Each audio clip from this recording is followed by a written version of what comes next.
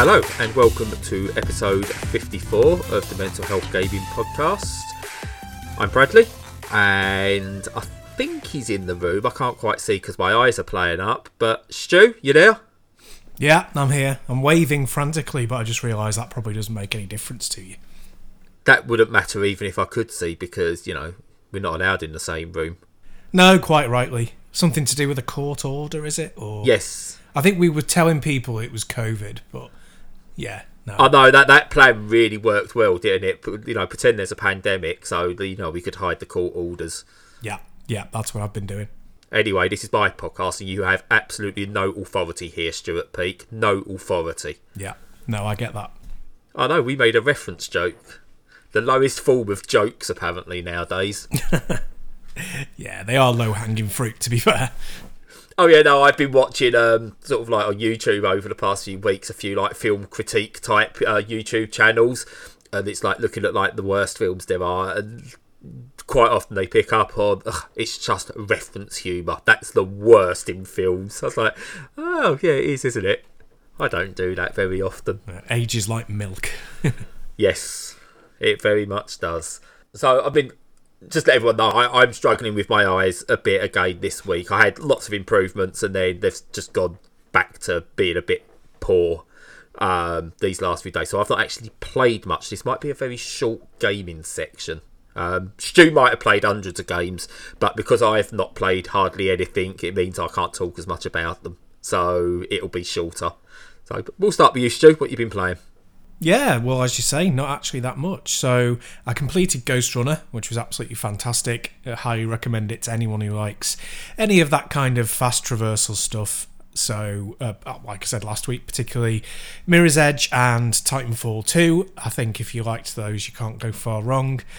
And after completing that Final Fight LNS Ultimate I was talking about last week, the beat-em-up game, I dipped back into a couple, so I replayed Final Fight 2 on the SNES, not on the SNES, but emulating the SNES, and that's not a very good game. But you know, I had a bit of a happy half hour with it or whatever, knocking around.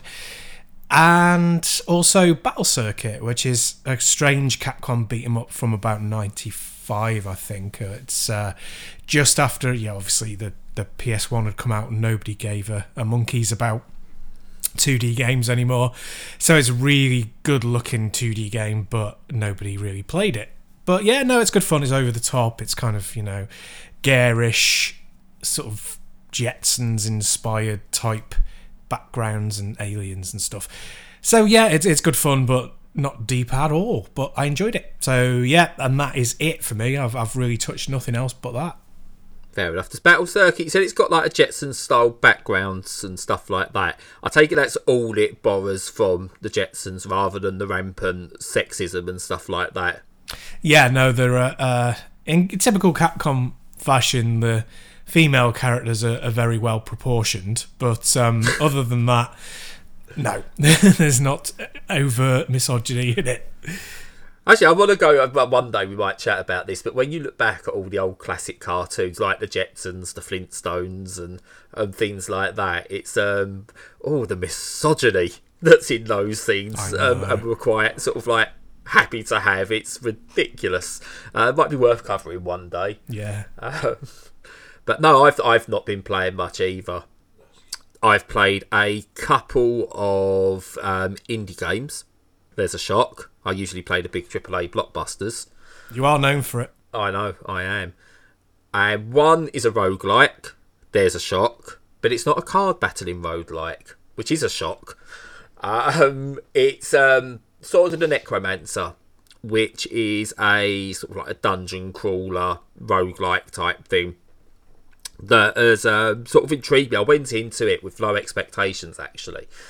Like the concept is you're this warrior woman and you were tasked with protecting it's not even actually down as a princess, but a princess type character, and she dies, but you have ability to sort of raise things from the dead, but you need more power to be able to raise the character back from the dead because video games. So you're tasked with going into this mystery dungeon and killing the monsters in there to gain your powers and stuff like that. Die, you lose everything, you start from scratch, typical roguelike mechanics. But it's got two really good mechanics that I liked.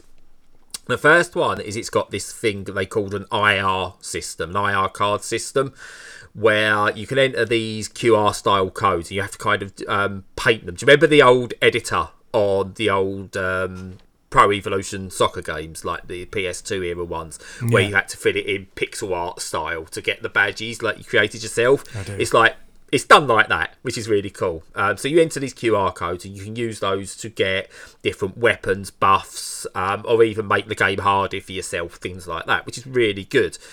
But you have to enter new ones, and because they're single use. So every time you die and you've taken some of the stuff you've entered QR codes for, you have to re-enter them again, which I first thought, oh, that's a bit naff. Then I realised actually that's really good, because it means you're not just like overpowering yourself all the time and breaking the game. You've got to really want to go with what you're doing to paint them all back in again. So that was really good. But the main draw of the game, the main mechanic, is you've got like various slots. It started with 4 slots, but they've patched it to get more in there. You've got weapon slots, but you can also fill these weapon slots with the souls of the enemies you've slain, the monsters, because you can bring them back to life and get them to fight for you. And it's a really interesting mechanic because of the way the enemies work. You've got some that are more annoyances, so it's just the way they move about, don't do much damage, and they just get in your way, and it's like, just you kind of wave at them to get rid of them. So you can get those and they'll distract enemies. You can get others that do absolutely brutal damage and stuff like that. It's almost like one of the monsters like a tank style. It's got a shield. You have to dodge past it and then destroy it from behind. So if you kill that one, that's really useful as like using as a tank for yourself to then sort of move around and kill other enemies. And it's just a really, really good mechanic. And it's very hard to go, do you know what, overall the game is excellent, it does this really well, and it's wonderful. But I found myself playing it again and again and again and again. And whilst it's never going to be remembered, I think, as fondly as Binding of Isaac or Hades or anything like that, it's one of those where the time you're playing it, so probably like the 1 month period, I'll really hammer that game. But you're just going to get so much from it. But then sort of like you'd be happy to whatever the next darling is that comes around, which will probably easily replace it. But yeah, Sword and Necromancer, a really good indie roguelike. Oh, very good. Yeah, it's that mechanic of using your enemies or sort of becoming them doesn't happen very often, but when it's done well, it's a really interesting little wrinkle in things. I suppose partly it's just balance, isn't it? Because, you know, there's going to be very little difference most of the time between picking up a new sword that has abilities and taking over an enemy that has different abilities. So I suppose people don't bother, and also, you know, it's costly on if you're doing it in sprites. But when it's done well, it's good. And I really like G Darius, where you take over bits of ships and stuff to give yourself different abilities and stuff like that. So yeah, no, it's cool, and it'd be good to see more of it as well. Yeah, definitely. I think the only other time I've seen it done really well in a game like that would be Diablo 3, where you actually use a necromancer. It's one of their abilities. So yeah, it's a really good take on it. Obviously 2D pixel graphics, because that's what most roguelikes are. Yeah. But yeah, so talking of 2D pixel graphics, the other game I've been playing is called Disjunction, which is a stealth 'em up cyberpunkish game that's just a really, really solid effort. It reminds me a bit, the way the levels are structured and the simplicity of the levels, even though they feel like a much bigger thing, is the original Metal Gear Solid VR missions. There's definitely a Metal Gear Solid tone to it, but without the Hideo Kojima over the top. Even David Lynch would go, what? Style to it. Fair play. It's very standard. It's like the story's actually very basic, 3 intertwined characters, and it's all fairly mundane actually, but it was enough to sort of keep me interested. I will say that. and it's the best Cyberpunk game released in the last few months, because no crunch, made by an indie developer. But no, we're not going down that road. But yeah, like all the enemy characters will have like vision cones and stuff like that. Very much of that sort of like 90s era of stealth games, which I really, really like. And yeah, it really focuses on getting that enemy AI really right. So they're not stupid. They're not going to see you, and then the second you go out of sight, they're like, "Oh, where's he gone? Oh, we'll go back to our patrol." Yeah. But they're not overly aggressive either. So it's not as if like, the second you might accidentally pixel brush one of their vision cones, they're on you. Every single character in that room is on you, or if like they will kind of investigate and stuff like that. And it's very simple. You sort of like, you try and get around the back of them. You try and either execute them or knock them out. You get various different tools and weapons to try and sneak through. But what I always find is the really big test of a stealth game is how does it work when hits the fan? Because you get some where it just goes, game over. It's like, okay. What this does, as soon as you get spotted and they start descending on you, you can just shoot the hell out of people in that room, and take them out that way. So if it goes completely wrong, you can find ways around it. Again, just really enjoyable for the moment. I don't think I'll be sort of like talking about it at the end of the year until someone mentions it, and I go, "Oh yeah, that was really good." But again, for the week or so I sort of like put into that, absolutely fantastic little game. Yeah, how they deal with that being discovered in stealth games is really important, isn't it? Yeah. Because you don't want to break the game up so that every time... Well, I mean, you can make stealth games where it's an instant fail if you get spotted. I don't like those. No, I don't generally. I think you can do them okay if it's literally an instant restart, So... yeah, the only time, sorry, I'm probably wrong, like when I said I don't like that. It can be done right if that game's set out more like a puzzle game. So Volume by Mike Biffle works, because that is like instant fail when you get caught and stuff like that. That works, but because they're individual puzzles rather than overarching long levels and stuff like that. But yeah, I think it depends on the game type as well. Yeah, it does, yeah. I don't mind them, as I say. It's best if you have a way that it adjusts itself to be slightly different if you get discovered. Yeah. So yeah, if you can then carry on as if it was a shooter, that's fine. Yeah. But you don't at the same time want it just being Hotline Miami. Where you could just go shoot everything just from the start of it. You still need that balance. Yeah, there is a delicate balance to be struck, definitely. Yeah, again, it's not perfect. I mean, I could go and talk about some of the little quibbles I had with it, but again, it's a fairly cheapish game. I think it's about a tenner. It's a good few hours. It doesn't overstay its welcome. Solid game that you'll enjoy for a few weeks and then move on. And yeah, I'm all for more games like that. Yeah, for sure. Yeah. That's it for me, games-wise, this week's short one. Yeah. Well, I've been... one of the reasons I haven't been playing a lot of games is because I've been spending a lot of my spare time modding consoles, which takes up a lot of time, but thankfully is something I really enjoy. So, yeah, I've seen you on the forum we both use. I saw you, PC Engine you've recently done up. Yeah, so I bought some old PC Engine GTs, and if anyone doesn't know what they are, they're handheld PC engines.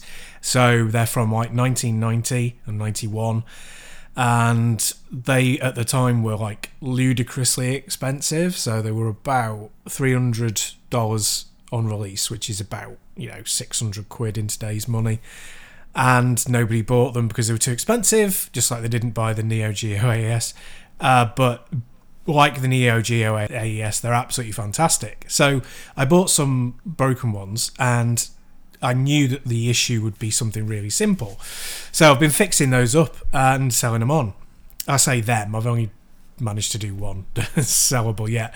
But yeah, no, it's just fantastic to bring these things back to life, especially as sometimes it's not simple because you need both the skills and the tools to do it, and a lot of practice. But when you know what it is and you have the skills and the tools, it can be comparatively easy to do. So you're bringing something that was just junk back to life and giving it a lot of value for people, and that feels really good.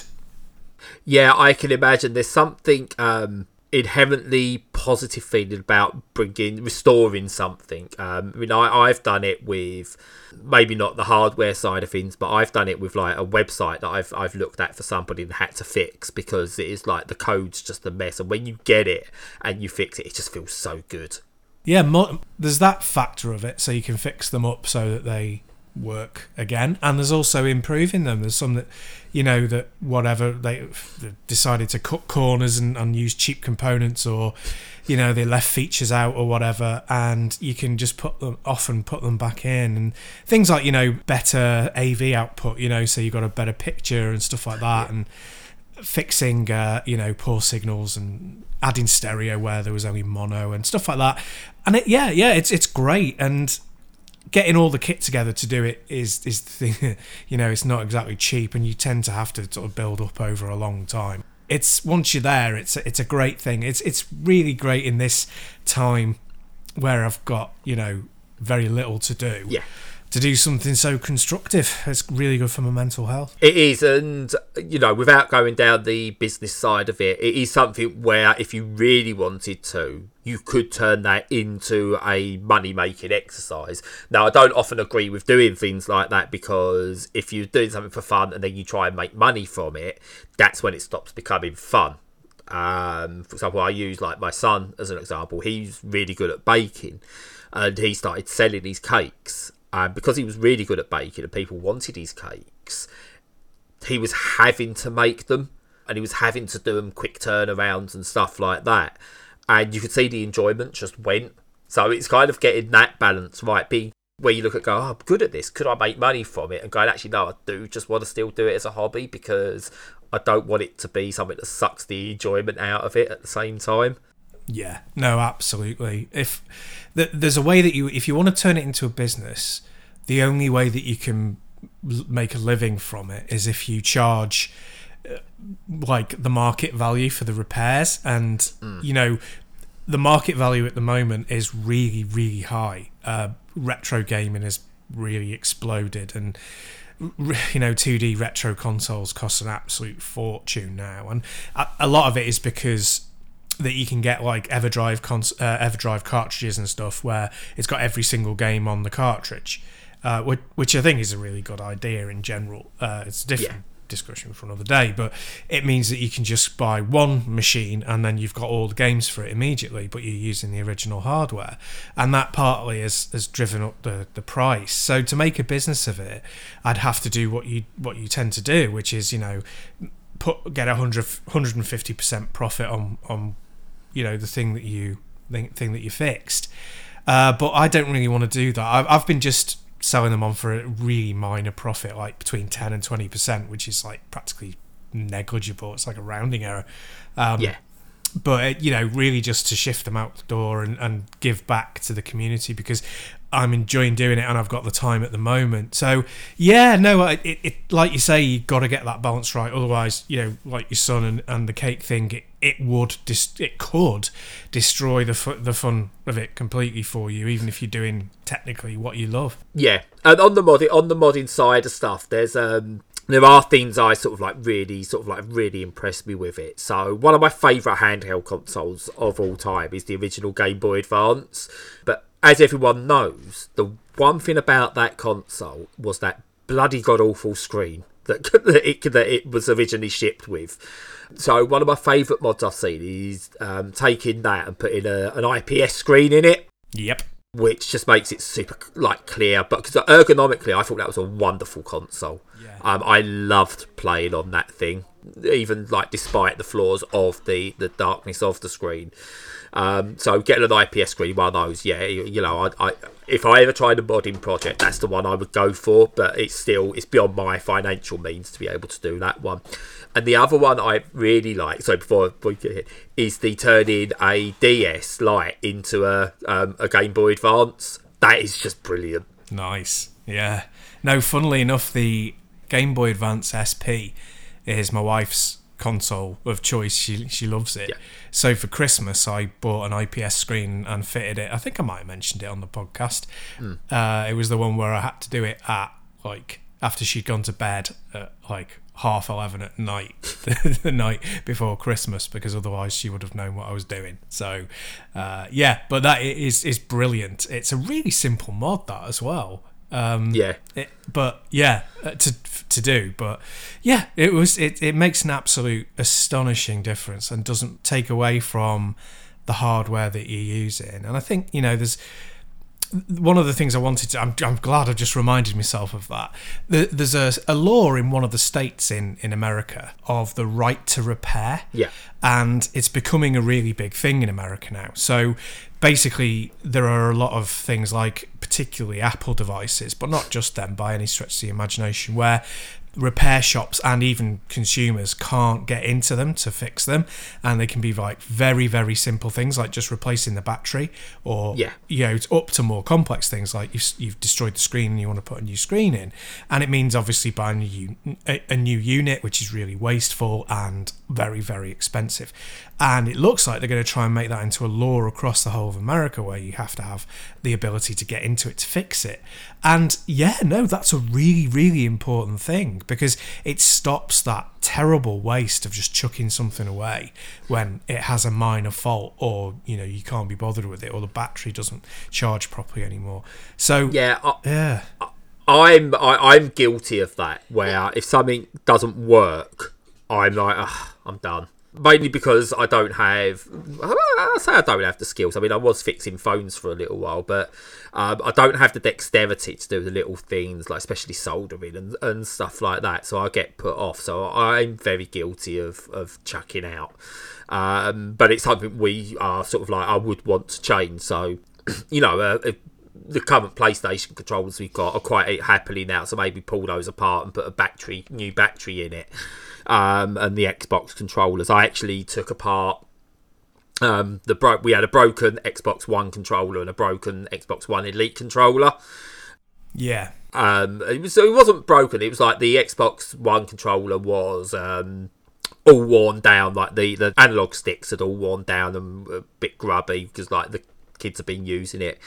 And the Elite controller, the right shoulder button, had completely gone. It was like constantly pressed down. Even though we tried to fix it, it wasn't working. So we took all the good elements from the Elite controller, such as the changeable D-pad, the changeable analog sticks and stuff like that, and put that into the Xbox One controller. And that felt really good to do. So I like seeing stuff like that. I love seeing people who mod controllers as well and add things to them, because obviously that's what's led to the Elite controller eventually, because that was people were adding triggers to back triggers to those, but I know Sony have done their own versions now because of like modding communities. One of those, I think I said to you before, I'm not bitter, but it's like I'm gutted I gave you that flight stick now, because it's like, you've modded that. It looks really, really good. I should have kept it. It was like, it was one of those, and it's like, I'd love seeing stuff, and I wish I had the ability and time and stuff like that to do it myself. But I'm very envious of people that can.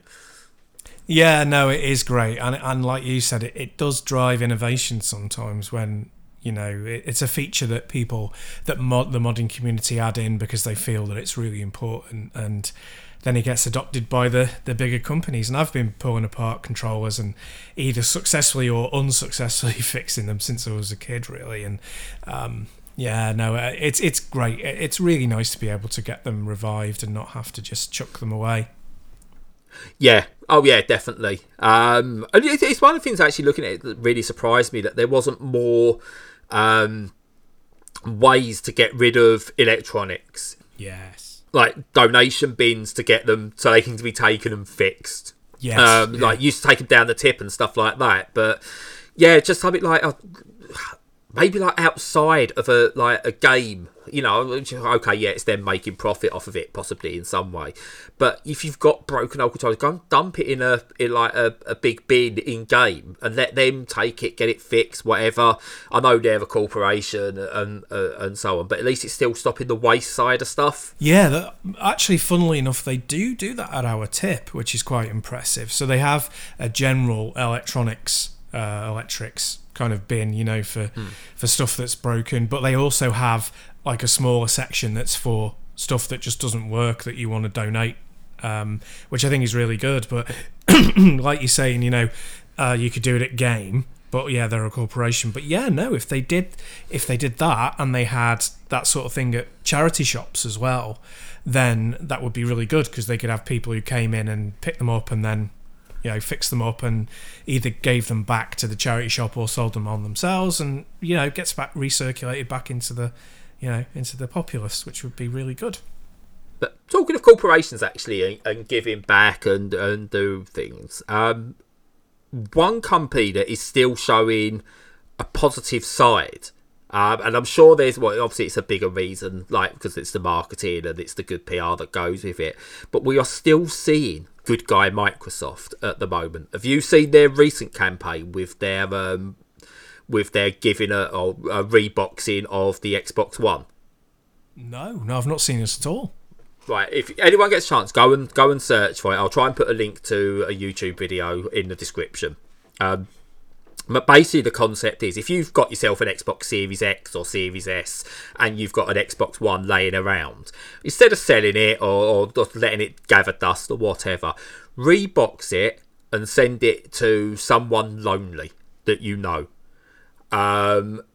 Give it to them and talk them through it, take them through it, the unboxing of it, the setting it up. Maybe if you've got a spare game, give them a game that you can share with them and play with them, and then get playing with them online, and talk to them, get to know them. And the video they done was this young lad who apparently was given the idea by his parents that they've got a like it's either a friend or a parent of a friend or something like that. But it's this old dear, she's in her sort of like, you can tell she's in her 70s or 80s, and he sets up and gives her the Xbox, gets chatting to her, and it shows them like week by week, like week one getting her to set it up and asking a couple of basic questions, then sort of like playing a bit of Minecraft and getting to know each other a bit more, to the point where like in a few weeks she's playing some Forza Horizon with them, and they're just having these really great chats about her past and stuff like that, and her talking and understand about how it's like, oh, it's really good, I never really played video games, but it's been really enjoyable, and I'm getting to talk to somebody and tell them my story, and it is a really, really heartwarming thing. And what I really like about it, it's not Microsoft trying to profit from it, or anything like that, but it's a really nice idea of, look, people are lonely, especially now. You've got basically a box sitting there that's doing nothing possibly. Why not do some good? It's just such a heartwarming little thing they're doing. Which obviously the bigger picture is, hey, look, we're good guys, spend more money on our stuff. But if some good can come out of doing that, I'm okay with corporations doing that sort of thing sometimes, because it actually came across as very, very genuine. Yeah, no, I agree. Obviously, the bottom line is going to be that they have to make something from it, but they're a company. That doesn't stop it having a positive side to it, And yeah, no, that's a really good idea, especially as, like we were just talking about. So if you encourage people to reuse stuff and not just follow the line of our old product that we said we spent millions telling you was the best thing ever, oh no, that's garbage now, you just throw that away, it can change people's perspectives a little bit, and maybe they'll hold on to things a bit longer and stop them being just wasted. Yeah, and as far as I'm aware, I don't think at the moment, to carry on with Microsoft, I don't think yet they've released much, if anything, that is series exclusive. No, I don't think they have. I don't think there's a single game.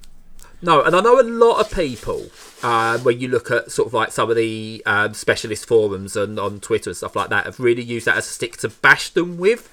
But I'm like, no, do you know what? It might run better on the series, but how good is that even though it's on the series, you can still play with someone who hasn't bought it yet?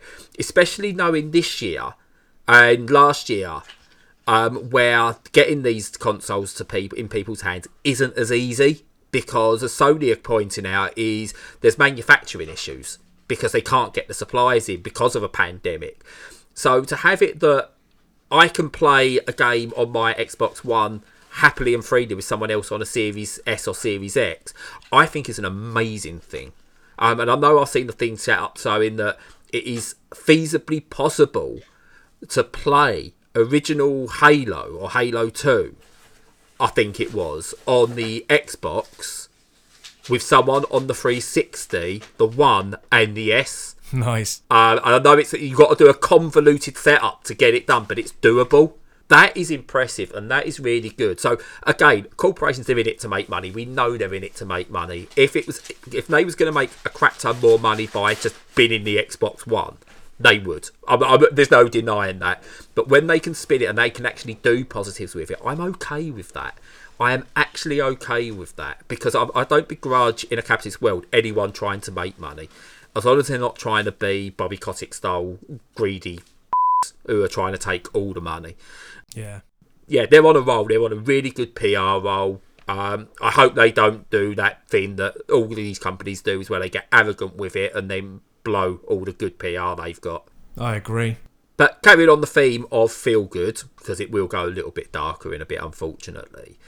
Where I've not been playing as many games, we kind of had the TV on a bit this week.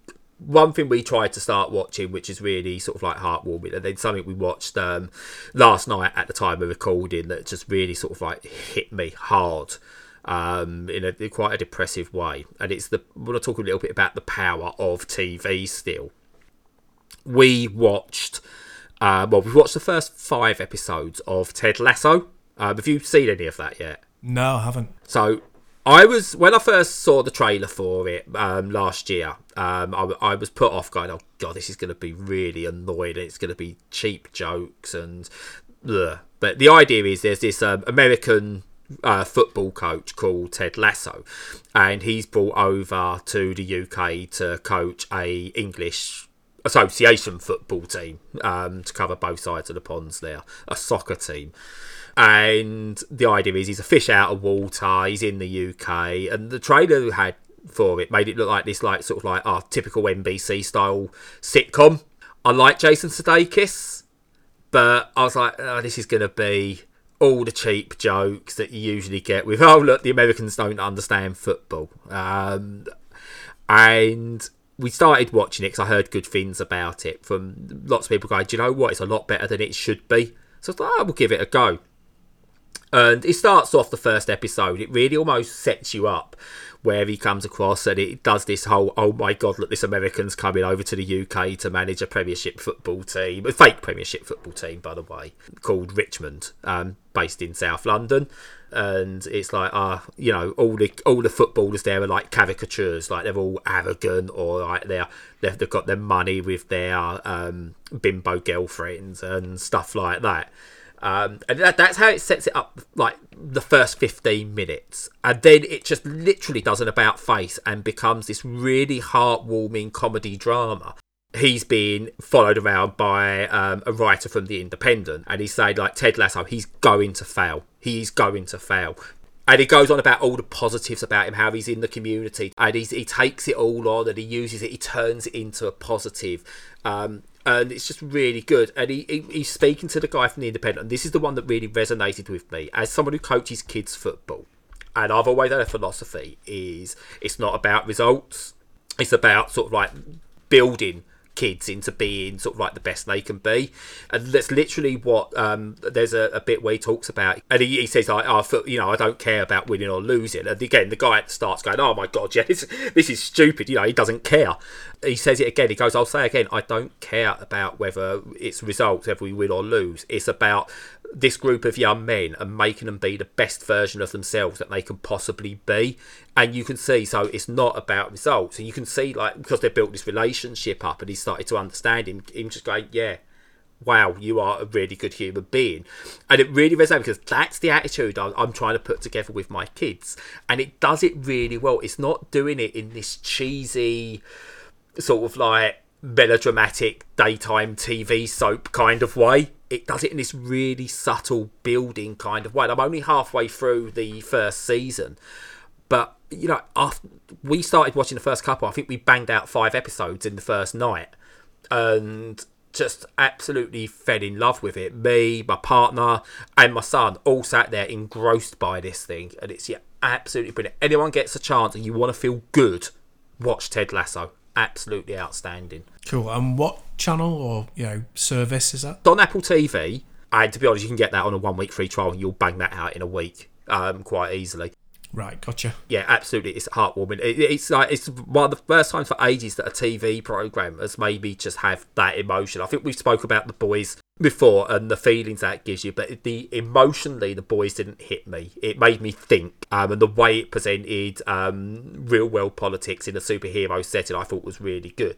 But this, it's just hit me just right in the feels. I'm sorry for having to say it like that, but that's how it hit me. Cool. Yeah, sounds good. Just interjecting with a brief content warning, as we'll be discussing a television programme that covered the subject of childhood sexual abuse. To avoid this, skip to minute 57. But the other thing I've been watching, and it had the absolute opposite effect, was a programme on Channel 4. There's a documentary about catching paedophiles. My partner wanted to watch it. Any kind of true crime stuff she'll watch, but she worked with in kids' homes and stuff like that years ago, so that kind of thing interests her. And so she sat down to watch it, because I couldn't really see very well to play games, because I usually leave her to it. I sat down and watched it with her. First of all, the makers of the program, fair play to them. They don't do on those Sky Crime type things where they've got all the dramatic music, even though they're doing something quite good, it's done to be entertainment, and they've got this really dramatic music when they're talking about the murderer or something like that. Do you know the thing? Yes, yeah, I do. It doesn't have any of that. From what I can remember, there was no dramatic music pauses or anything. It was just done very plain, and that was really effective. And the very first moment it opens, it's got this guy sat in a car talking about this other life he leads, and he goes, he's having trouble in his marriage. He's got this 4-year-old daughter, and he goes into detail about what he likes to do to his 4-year-old daughter. And you're sitting there just going, first of all, you're going, bloody hell, I can't believe he's talking about this. You're like, Jesus Christ, this is horrible. Turns out this guy's an undercover cop, and this is the persona he's putting on to go online to entrap paedophiles. And part of me started off was going, entrapment, I don't agree with entrapment. Regardless of whatever it is, I don't think I agree with entrapment. But they give reasons as to why they do entrapment. And you kind of, by the end of this episode, you're going, yeah, okay, I get why you need to entrap paedophiles. I get it. Because it doesn't glamorise it all, any of it at all. But he puts on this persona so he can help catch them. And he goes basically into chat rooms online, and they send him I hear you've got this. He picks up his daughter, and they go, oh, yeah, I'd like to meet you and your daughter, and this is what I'd like to do to. But it's even on the supposed tamer stuff, it's just sitting there just going, no, this is horrible. I don't like this. And there's one part in the episode whereby he talks about some of the stuff he had to go on the dark web, and some of the stuff he had seen on there. And there was one that was talking about torture of a baby, sexual torture, along with other torture. And he started talking about it. He said to the interview, he goes, do you want to hear this? And you could hear in his voice, when he said, do you want to hear this? The question was this is disgusting, mate. Do you really want to hear it? But it was all, you could hear in his voice, it was, please say no. But the interviewer's gone, yeah, no, tell us. And he started telling it, and then about 2/3 of the way through telling him what all this actually was, he went, no, look, we need to stop. I need to go and speak to my counsellor. And you can see how heavy it hit him. And some of the stuff they describe, the pictures they get, the videos they get, and what goes on the normal internet is just, it was heartbreaking. It was disgusting. And you just don't know how. I don't know if it's because I've got my own kids or anything like that, but I feel miserable watching it. And when they speak about what's on the dark web, I've always been intrigued by the dark web, but I've never wanted to go on the dark web. And they start talking about what's on there, and you feel physically sick in hearing some of it. And then they, like, a couple of the gets they managed. So there's like, they managed to get 2 of the paedophiles that they were investigating. One looked like he could have been a paedophile. He was kind of a bit of a larger chap. He looked a bit down on himself, and he looked at him and gone, yeah, maybe I get it. He doesn't look like a stereotypical paedophile, but yeah, I get it. Another guy they got was maybe sort of like late 20s, early 30s, maybe something like that, and he just looked normal. But now I know, we all know that, that's the danger. Most people who are sort of like serial killers look normal. They're good looking chaps and stuff like that, because that's how they have the personality that goes with it. So the guy looked absolutely normal, and the idea was he put a message up in a toilet in Kent, advertising to other paedophiles, and he was trying to claim that he was doing it because he's never actually acted on it in terms of physically abusing a child, but he knows he has these feelings and he wanted to discuss it with other people. And he was presenting it in a way that you're not sympathetic to, but you're going, well, he's trying to do something about it. I get it. But then it turns out, when it's doing it, that he was actually making and distributing like pornographic material as well at the same time. And it's like, so they're very good at manipulation, even sort of like with people watching from the outside, and even the police to a degree at some point. They're really good at manipulation. And it was just, I came away from it, and there was no, even though there was a resolution to it, and, it said, they was investigating 10, they arrested 5, charged 3, and 3 were put into prison. At no point after that was you going, oh, that's good that they got them. It just felt miserable. Absolutely miserable. And my partner's like, she wanted to watch it because she said that's something she felt like she's like would like to possibly do, would be to go into the police system and work doing that kind of thing, sort of like, profiling, capturing paedophiles. And she said within about half hour of watching it, that was something she felt she couldn't do anymore, because you saw the effect it was having on people and, the investigators, their mental health. And it was just, so depressing. Such a depressing thing, but at the same time, it's good to know that there are people, we complain about the police, like certain roles of the police and stuff like that, and the way they treat certain individuals or certain races and stuff like that. But to know that there are teams out there are people out there in an official capacity that are doing their best to crack down on this and protect even one child's life is just, it's both depressing and uplifting at the same time. It's a really weird feeling to have. Well, I think, when you talk about and think about documentary filmmaking, there's obviously a responsibility on behalf of the filmmaker. Well, there should be, but not all the time. No, but you with a major broadcaster, it's generally within certain boundaries. Yeah. And there's a general thing of, you've got to put things over in as honest a way as possible. But that doesn't necessarily mean putting all the detail in. And I would not have approached directing that documentary in that way. So I would have left off anything that directly talked about, what was done and committed. It's certainly not from somebody's mouth. I mean, I would perhaps do it in a sort of removed way of a list, doing a very quick list of the sorts of things that were actually ended up being discussed, in as dry a way as possible.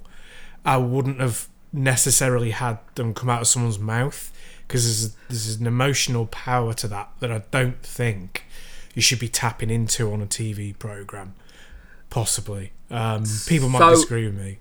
I am going to disagree with you there, because if this was done in that typical, this is a documentary for semi-entertainment's sake, I would agree with you. But this wasn't. This was far from it. This was about as it was never presented as entertainment. It was presented as a factual thing. Now, I think had they enlisted it or tried to skirt around some of it in some way, I don't think it would have been as effective as it needed to be, because I'm fully aware there's paedophiles out there. And I'm fully aware of what a paedophile is, what they do, but I think it's not. I don't want to say obviously they've not become accepted in society, but there's sort of like pedos are, they look at pictures of kids, or they interfere with kids of a certain age and stuff like that.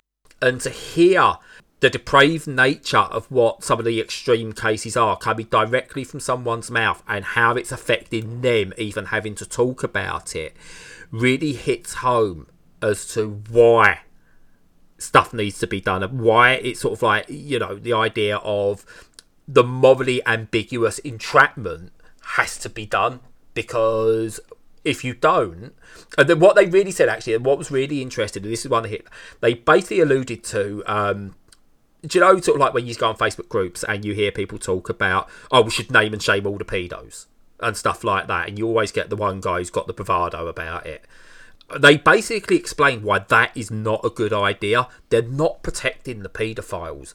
But the reason they will do stuff in secret and they won't make it known to sort of like their neighbours when they're investigating them and stuff like that is because if they did, the community would drive them underground and they will never get them.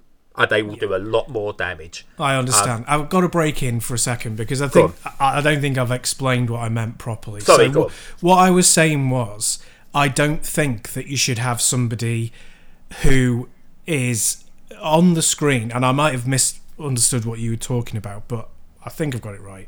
Somebody on the screen acting out as if it was real, saying something about what they want sexually.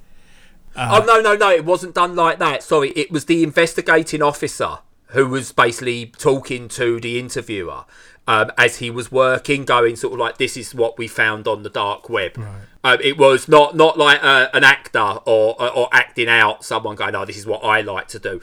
This was the investigating officer talking about the stuff he's found while doing the investigation. Yeah, okay. I'm a little bit iffy about that as well. Now, yeah. I'm totally for people talking about their own experience in their own words. Yeah. So, great example is the Michael Jackson documentary where the alleged sufferers, the survivors, talk about their experiences. I'm not sure about anything beyond that. It's a big debate, but... I mean, it wasn't comfortable. I'm not going sort of like it was not comfortable viewing at all. But yeah, it's just, I mean, obviously it's going away from the main point of what the discussion was, which is just the power of TV at times when it's done right. I think over the years, the past decade, maybe even less, the past 5 years, definitely since the advent of Netflix and stuff like that, I think TV's become very diluted. In terms of what it tries to do, there was very little in terms of actual powerful, effective TV. And the likes of Ted Lasso, The Boys, certain documentaries that are coming out, I think we're starting to see a rise again of really effective, powerful TV again. Yeah, there's a lot of really good documentaries on Netflix, which is fantastic, and I think, they've probably come to prominence because they're comparatively cheap to make compared to like paying for a load of stars. But that doesn't matter. The main thing is that the vast majority of them are very informative and very good. So yeah, I agree with you. Yeah, no, that's a really good thing. Not to step on your point, but I'm sure I'm sure you're going here. But that you said that program made you depressed, and that's kind of the core of what I kind of have a problem with as well, in that if you go into these things, there's a line at which you can be informed and also feel disgust, as in disgusted, not as in chatted about. So you can feel, you feel disgusted at what's happening, but you can intellectualize it. And if the program goes over that line, it starts to have a negative emotional impact on you to a degree where you can't cope with it. And there aren't very many programs like that. I've only seen a handful. But there are fictional programs like that as well that can do that to you. And it's like, well, you're not doing anything or saying anything that's illegal and you couldn't broadcast necessarily, but it's still too much, and that's in a sort of, a personal judgment. And it does sound as though this went a bit too far in that direction. So I don't know, is that what you felt ultimately from the programme? See, it's weird. I think immediately after, I felt sort of just like, Jesus Christ, I hate this world. I hate humanity. But as I said, then after a few minutes of thinking about it, part of me was going, actually, this is a very small section of humanity, and there are people who are combating it. And I wasn't feeling like, this is all good now. But it wasn't sending me into a deep sort of state of, oh my Jesus, there's no point being in this world or anything like that anymore. But there was a kind of people are bad. Some people just are bad. But there is good to know there are people out there who are the opposite and will fight for it. Now, again, I honestly don't want to say that it had a greater effect on possibly me than it would others, because I've got kids, especially of the ages they was talking about as well, because that's one that's very cliche and it's very dismissive. But I honestly do think I was affected more by that because of my age of my kids. And that I've got kids, than I would have been, say, 15, 16 years ago when I didn't have kids, and if I watched it then. Yeah, we definitely relate to things and understand them better when we have an emotional connection to the type of people who could be impacted, I think, for sure.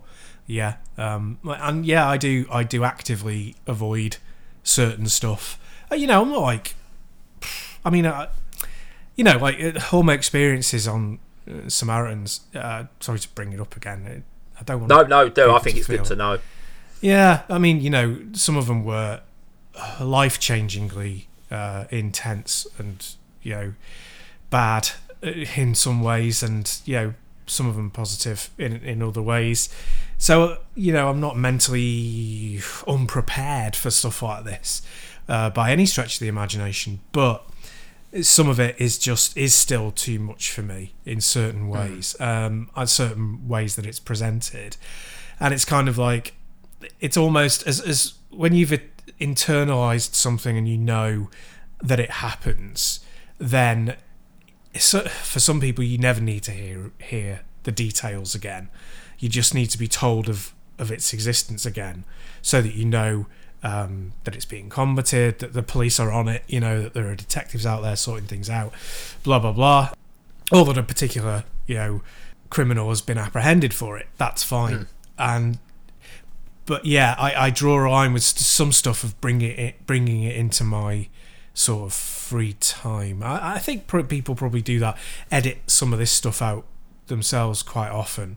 Well, there was one part. There's actually of it. I mean, there was one section in particular. And it would seem almost fairly mundane compared to some of the descriptive stuff. That really hit me when no, you've gone way too far now. It was very early, and they're talking about almost like a montage of the different types of people that they see.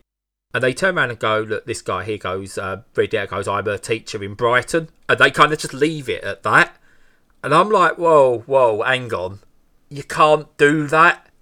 Because that is enough of a description. If I'm a parent in Brighton, I'm not naive. I know there's a likelihood that of the however many thousands of teachers there are, there's going to be one or two who might be a paedophile. So I'm not naive. I know that's a possibility.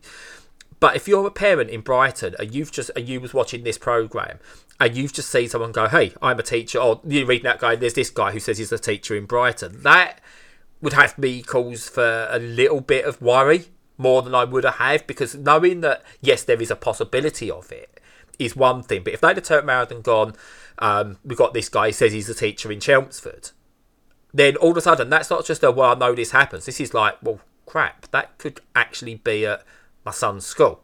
Yeah. And they kind of just left it. It was kind of almost nonchalant.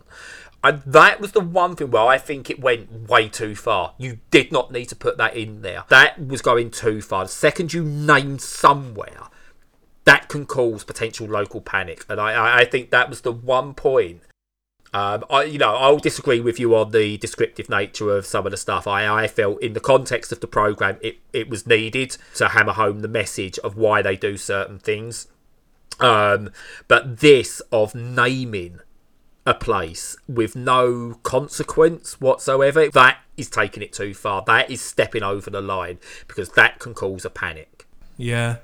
There's definitely the sort of paedophile panic of the early 2000s or the late 90s or whatever, and it's kind of like that kind of group think is very dangerous.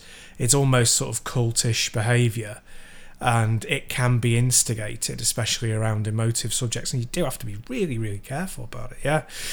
As for this programme, I probably don't actually disagree with you that much in reality. It's just, I haven't seen the programme itself, but I think I might have to watch it, even though it would be difficult watch. I think you'd probably be able to get it on all four. But you're getting it secondhand from someone whose ADHD mind might not have remembered every detail properly as well. So no, I'm not criticising your. Oh no, I get that, but it's. I know how I describe things. I describe things in sort of like minute detail, but not often the detail that's needed or the right context of things. So your thoughts on what I've said compared to sort of like if after you've watched it might be completely different. But what you're saying I get as well, because it's very close to the bone, a lot of it. I'd be interested to see what I think is the ultimate aim of the producers, because there are people out there who probably don't understand how these paedophile gangs and criminals operate. It's not common knowledge, I would expect. No. That it's about developing things and it's about building things rather than just about a photograph here or there and stuff like that. So it's all about what the intended impact on the viewer is. Is it to inform? Is it to shock? Is it to titillate? And it sounds like it's avoided most of the pitfalls, but I'd be interested to see ultimately where it lands. But irrespective of all that, yes, watching those things, no matter what their angle, it can take a real toll on you. And I think having stuff like Ted Lasso to go to is great. It's the thing that should be more common. And I think that it's been quite uncommon for a long time that we've not had a lot of feel good and positive kind of comedy. And because I started thinking about 90s comedies which became massive, which aren't actually very positive. Stuff like Friends, which sounds like it should be positive, but we rewatched it recently and it's just as something in the background. And ultimately it's like these are very privileged people who actually damage people's lives around them more than they enrich them. You go back and you look at the way they handle lesbian relationships and stuff like that, and it's wow, that's not good. And it's and even not just picking on Friends, a lot of shows like that. They weren't overtly they weren't bad. They didn't have a negative impact on you, but they were trying to be a little bit more earthy. I think they took on a lot of the. They probably felt they was progressive having like a lesbian couple in the background, but it's like no, that's like having a token black guy. Just because having them there, that doesn't quite make it. But at the time, it felt really progressive. Yes, it was trying to be a bit more sophisticated, and I think it kind of was because of The Simpsons and Roseanne. They were trying to, and Married with Children to a lesser extent, they were trying to do something a bit more down to earth, but that meant that you did lose the ones that were just pure kind of uplifting stuff. And I think there's definitely room and a need for that kind of TV. So it's good that Ted Lasso exists, is what I'm saying. Oh yeah, definitely, because I think we got to a stage in the last decade or so where a lot of comedy especially wasn't funny, it was mean. And that was the part that it was mean. And there were standouts like Brooklyn Nine-Nine. Really enjoyed Brooklyn Nine-Nine. Even though it's a bit difficult to maybe start watching it again, knowing that Terry Crews is some kind of arsehole now, which is really weird. Oh, that's such a shame, yeah. It is, but, again, he's not gone down like the J.K. Rowling route where I will just completely go, no, do you know what, I'm done with anything she's involved with. I will watch it because I can, just for what his views are, it's like, no, you're wrong, wise up a bit, you're being a bit of a dick, rather than it's outright nasty. Yeah. There's that side of it, but even Brooklyn Nine-Nine, which is a standout in terms of positiveness, still has that element of the way it treats some characters. Now they have evolved them over the time, but the way like Boyle is treated in that early on, and the way Scully and Hitchcock, I've nearly said Mulder, Hitchcock, the way Scully and Hitchcock are treated early on they was below everyone else, and they was treated nastily in a way. They'd evolved them, and you could tell they've learnt from that. But that started from that point where comedy was, hey, let's mock those that are different, let's be mean to them. So to see a comedy that does go for that's where we're going to trap you in 15 minutes and then subvert that instantly. Yeah, more of that, please. A lot more of that. Definitely. And I think I would heartily recommend Brooklyn Nine-Nine as a feel-good thing. I mean, every show has its little blips, but 99% of it is absolutely brill. And Parks and Recreation, very similar. Yes. But I'm glad we could finish that more on an uplifting thing rather than where the subject was going. And I've got to try and think of a name for this episode as well. That's going to be fun. Just concentrate on the gaming part of it for when you're thinking of a name. Again, to point out, with video games, it's just knowing they're there is a good thing. I kind of, like, after I watched it last night, I tried to play a bit of Pro Evo, not successfully because of my eyes, but I tried to play a bit of Pro Evo, and it was good knowing that there was something there to escape to. Yeah.